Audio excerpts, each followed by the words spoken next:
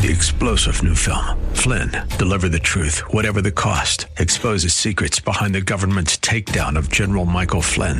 Flynn knew what the intel world had been up to. He ordered the first audit of the use of contractors. This set off alarm bells. He told the truth. He was the most dangerous person for Donald Trump to hire. They had to get rid of Flynn. Flynn, deliver the truth, whatever the cost. Available now. Watch it today. Go to salemnow.com. salemnow.com. Grace and peace to you, and welcome to Radio for Real Life with Sean Azzaro, the senior pastor of River City Community Church in San Antonio, Texas. A church that exists to help people just like you find the real life you were created for and find it to the full. That's what Jesus promised in John 10:10. And we're in the middle of a series called Awake with a message called Eyes Wide Open. Pastor Sean is going to challenge you with this. Now, Jesus believed in and lived in relationship to an unseen spiritual world. So why do some people believe and others don't? How can we be awakened to unseen realities that have the potential to change our lives forever? You can follow along with the notes and discussion questions for your own Bible study on the sermon page as seen at reallife.org. We're starting off in 2 Corinthians chapter 4. It's time for Radio for Real Life. Awake, living the resurrected life. We're going to continue that. In fact, if you have your Bibles, why don't you turn to 2 Corinthians chapter 4. That's where we're going to end up this morning. 2 Corinthians chapter 4. There is a scientist named Leonard Mlodinow, and he co-authored the book The Grand Design with Stephen Hawking. And in an interview that's been made kind of popular, he made a couple statements. First, he declared, science shows that God is not necessary to explain the universe. He also adds, I find it very hard to see how people could believe in the Bible. But then, later in the interview, Mlodinow gave a very surprising answer to another question in the same interview. He said this, I tend not to believe things that there is no evidence for, but that's not always true. I do believe, for instance, in aliens.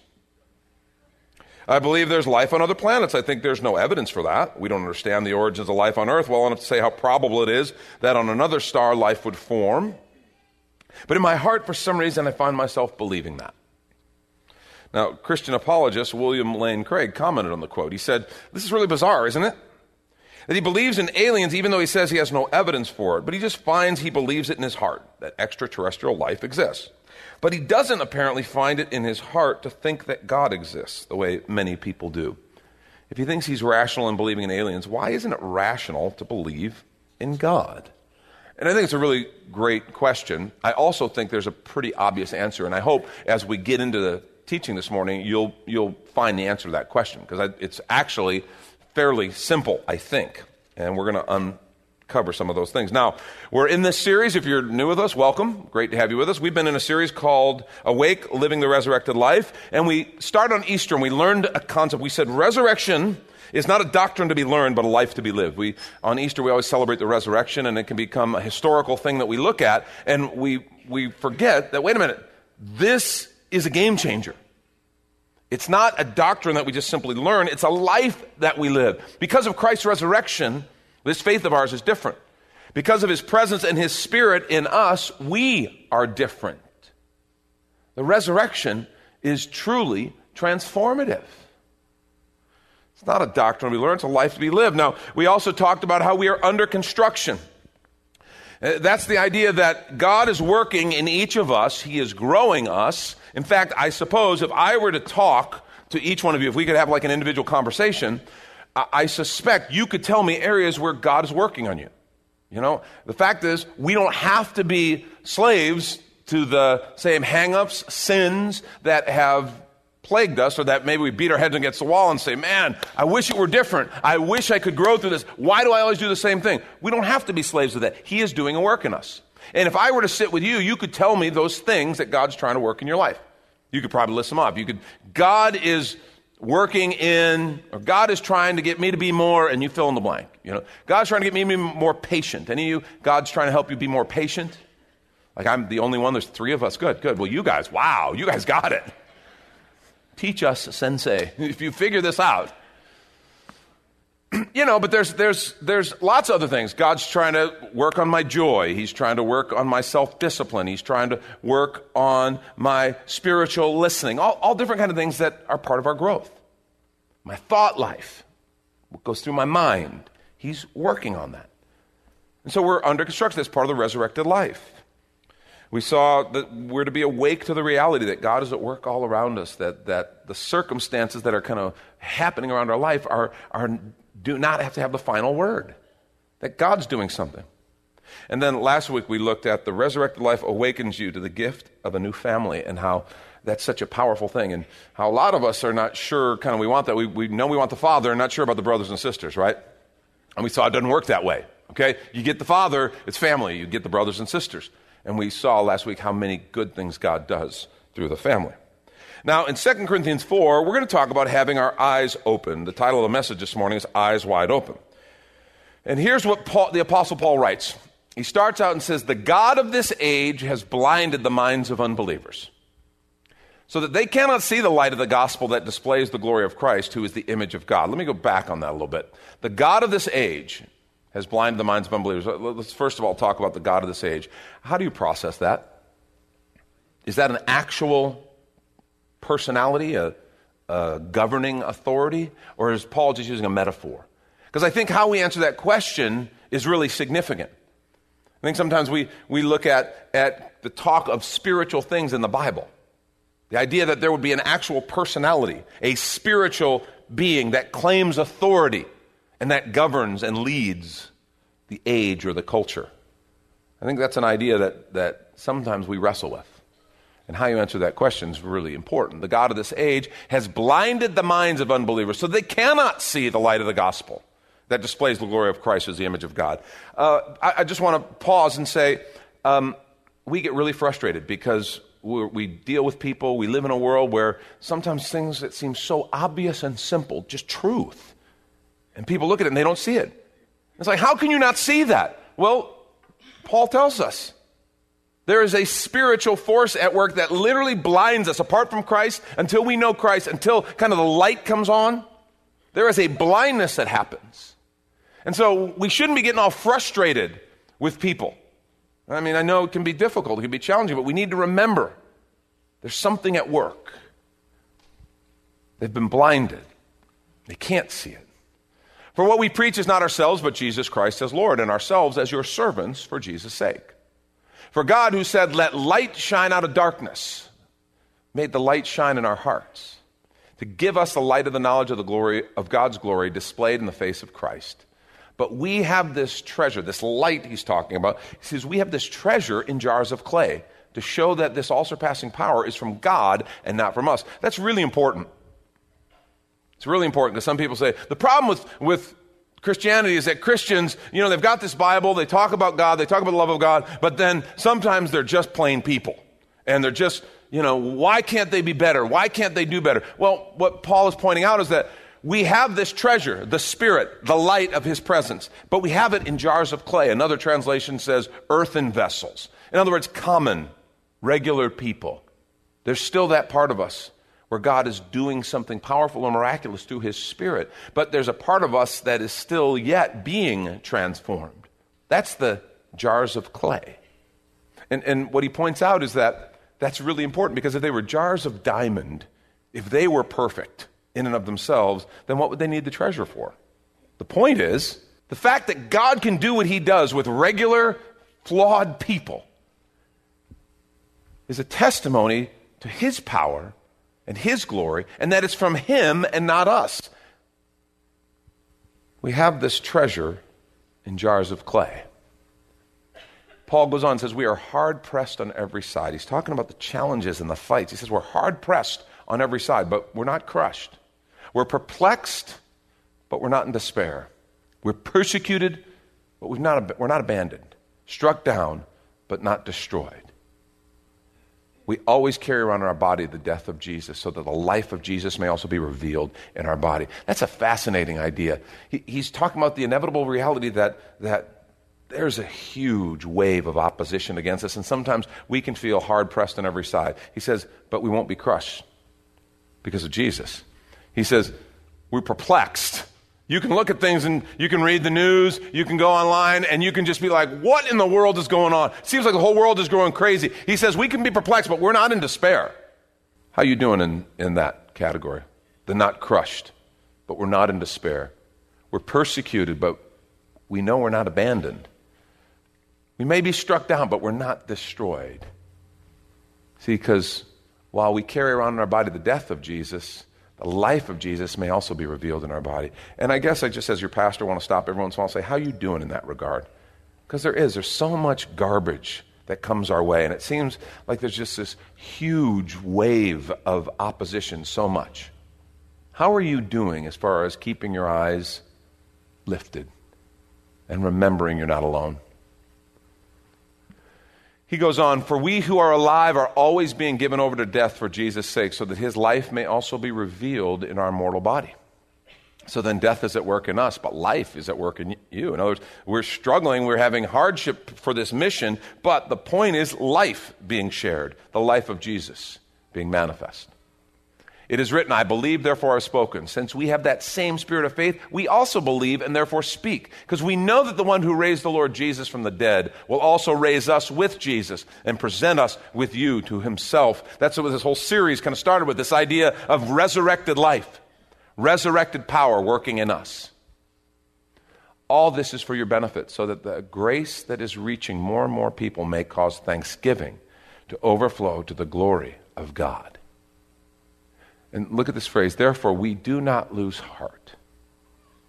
We do not lose heart. Though outwardly we're wasting away, yet inwardly we're being renewed day by day.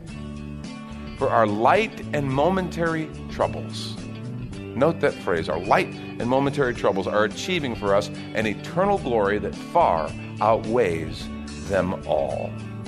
We want to take a quick minute to remind you you're listening to Radio for Real Life with Sean Azzaro, a listener-supported ministry of River City Community Church, in this message called Eyes Wide Open, which is available right now for free on the sermon page at reallife.org.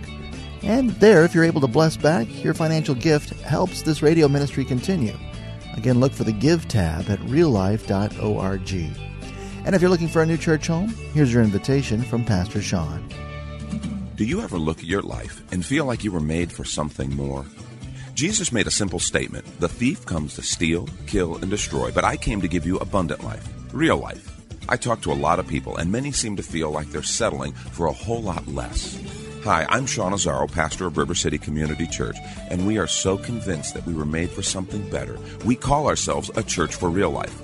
I'd like to invite you to join us for one of our weekend gatherings, which are an exciting and artistic blend of music, reflection, and practical insights, all designed to explore the life that God meant for us. River City is located 1.5 miles outside of Loop 1604 on Lookout Road across from Otama Park. Service times are Saturday at 5 p.m. and Sunday at 9:30 and 11:15 a.m. River City is a church for real life, so our home on the web is reallife.org. To find out more, visit us online at reallife.org. God created you for something very special. Come find out more at River City Community Church. And now back to the message, Eyes Wide Open. This is Radio for Real Life. So we fix our eyes not on what is seen, but on what is unseen, since what is seen is temporary, but what is unseen is eternal. Look at this phrase. Therefore, we do not lose heart. Do you know, he mentions that twice. Earlier in the chapter, he also mentioned that. Before the verses we read, he said, we do not lose heart. Do not lose heart. He says, we do not lose heart. And when you talk about the opposition, you talk about all the stuff he's facing. How is it that he can say that? And he explains, our light and momentary troubles are achieving something far greater. And so we fix our eyes not on what is seen. This is the key. Listen to this. But on what is unseen. Since what is seen is temporary, but what is unseen is eternal. That's his secret. That's why he's not losing heart. And that's why he says we should not lose heart. If you're taking notes, I want you to write this down. The resurrected life awakens me to the world of the unseen. The resurrected life awakens me to the world of the unseen. See, we have to decide what we're going to believe about this. We have to determine if this unseen world that the Scripture talks about, that we talk about, is real, and not just real, is it relevant? Is it real and is it relevant? How are we going to process this? Now, we come to church every weekend, unless, of course, you listen to Mike, and then you just blow that off. Thank you, Mike. Appreciate the support. Take one for the team.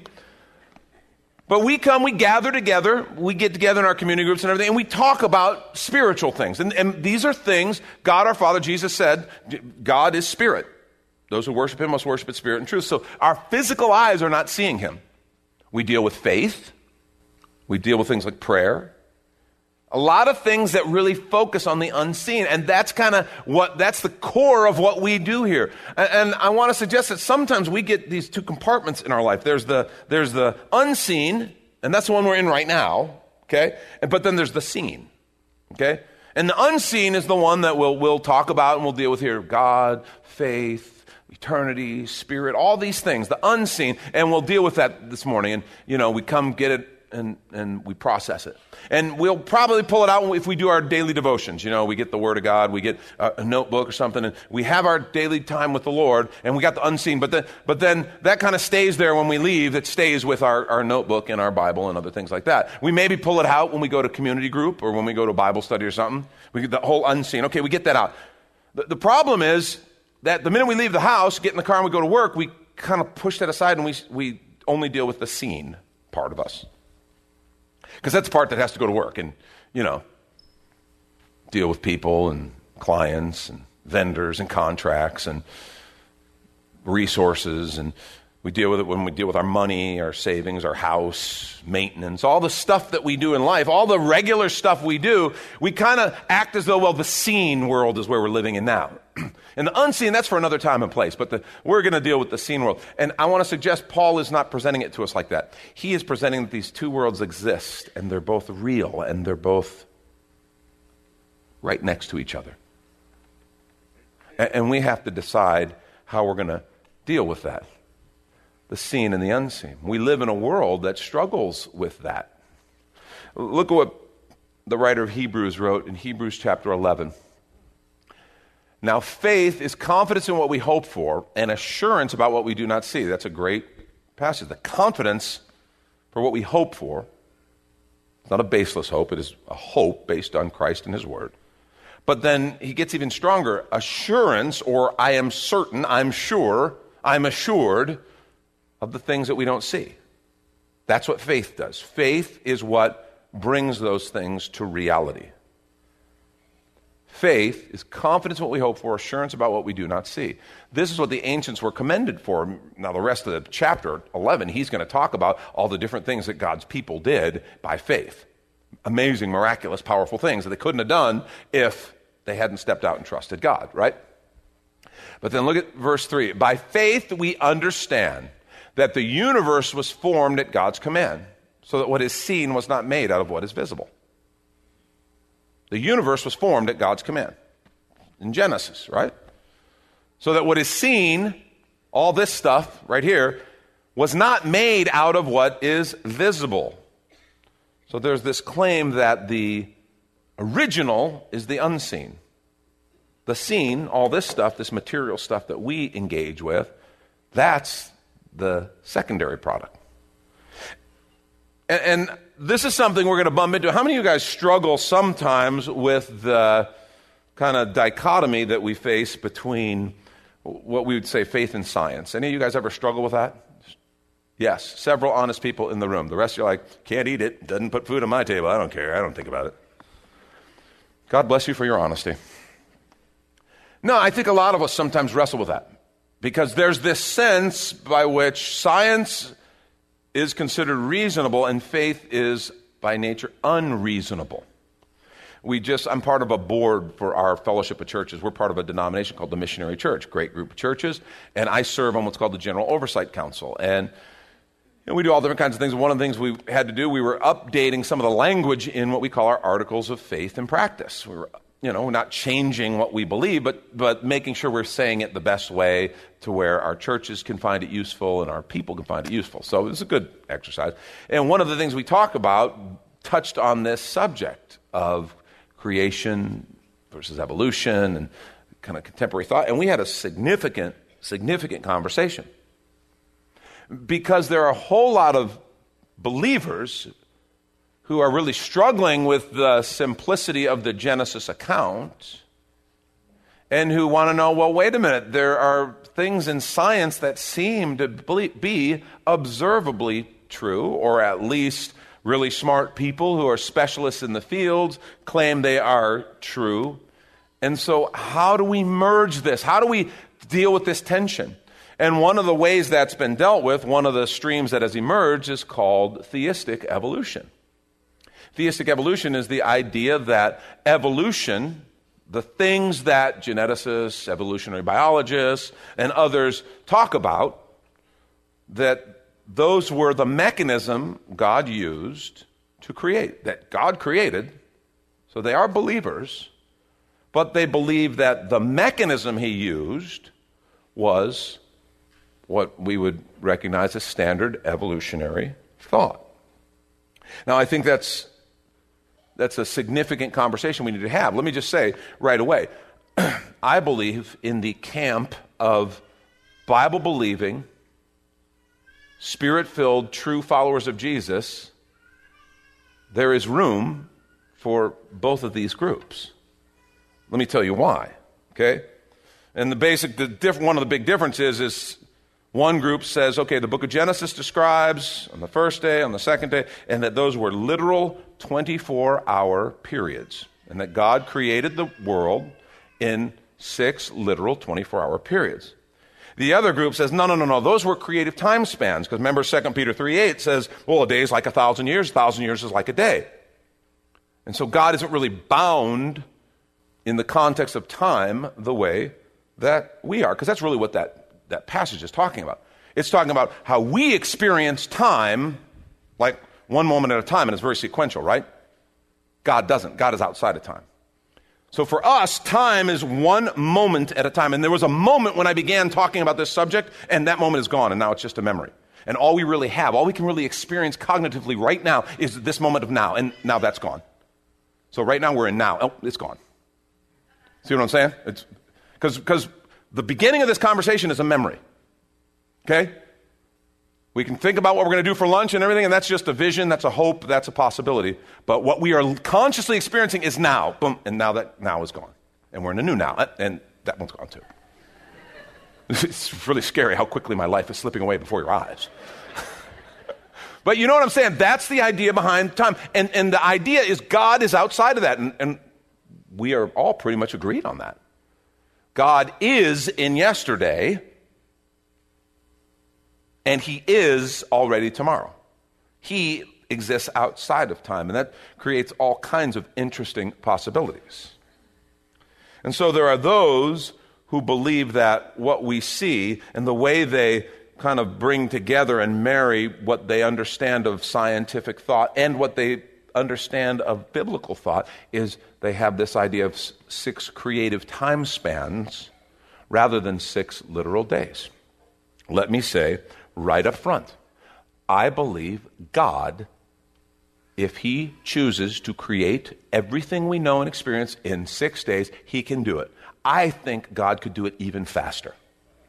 Okay? If God wanted to show off, he could do it 15 minutes if he wanted to, okay? You can quote me on that. God could create the world in 15 minutes. Okay, I believe that. You need to understand, I don't have any problem. But I also want to state very clearly, the Bible is not a science textbook, and it doesn't try to be. Fascinating idea. The Bible, for all of creation, the creation of the world, we would be arguing over this for millennia. Okay? And the Bible gives us 2 chapters on the creation of the world. Isn't that pretty interesting? 2 chapters. Gives us 12 on the life of Abraham. What does it tell you about God's priorities in giving us the Word of God? What was he trying to say versus what did he choose not to say? And it's really important to understand he did not give us the mechanism by which actual creation emerged. The Bible tells us the factual and I believe completely accurate account. God said, and there was. God said, let there be light, and there was light. And then God said it was good. And we go through the days of creation. God said, and there was. God said, and there was. I will tell you there's an exception. Chapter 2, he kind of dials down and kind of takes a closer view of the creation of man and gives us very specifics on the creation of man. That's an interesting insertion, and we need to pay close attention to that. Because we're told, God said, let us make man in our image. Male and female, he created them in his image. He took the dust of the ground and he formed the man. And then from the rib of the man, he formed a woman. And he put them together. And so there was something unique, and he breathed his spirit into them in a very unique way. But the fact is, other than that account, and even then, there's a lot of possibilities. Well, when in God's forming process, how long did that take? How did he do that? What did that? I don't know. And the Bible chose to leave a space. It is not trying to be a science text. And when we try to make it such, I think we do a great disservice to the truth. See, I think as we go through, we kind of watch what happens with science. I think every time there's a new discovery that we think we're certain about something, 5 new questions emerge. That's Pastor Sean Azzaro. You've been listening to Radio for Real Life, and if you'd like to hear this full message called Eyes Wide Open, it's available right now for free on demand at reallife.org. And there, if you're able to bless back, your financial gifts helps this radio ministry continue. Again, look for the Give tab at reallife.org. But of course, you're invited to visit and join us at River City Community Church, located on Lookout Road right behind Rotama Park, with service times on Saturday nights at 5 and Sunday mornings at 9:30 and 11:15. If you'd like to call the church, the number is 210-490-5262, as Radio for Real Life is a service of River City Community Church. And we hope you join us again next time for more Real Life. 3-star General Michael J. Flynn, head of the Pentagon Intelligence Agency, knew all the government's dirty secrets. He was one of the most respected generals in the military. Flynn knew what the intel world had been up to. He understood its funding. He ordered the first audit of the use of contractors. This set off alarm bells. The explosive new documentary, Flynn, Deliver the Truth, Whatever the Cost, uncovers the facts behind this scandal. Flynn told the truth. He was the most dangerous person for Donald Trump to hire. I find out the worst enemy that I'm going to face in my life is right here in America. They took my assessment and they wanted me to change it. And I was like, I'm not changing it. They had to get rid of Flynn. With in-depth interviews, archival footage, and never-before-seen personal records of the man behind the headlines. I just felt like I was drowning. Flynn, Deliver the Truth, Whatever the Cost. Available now. Watch it today. Go to salemnow.com. salemnow.com.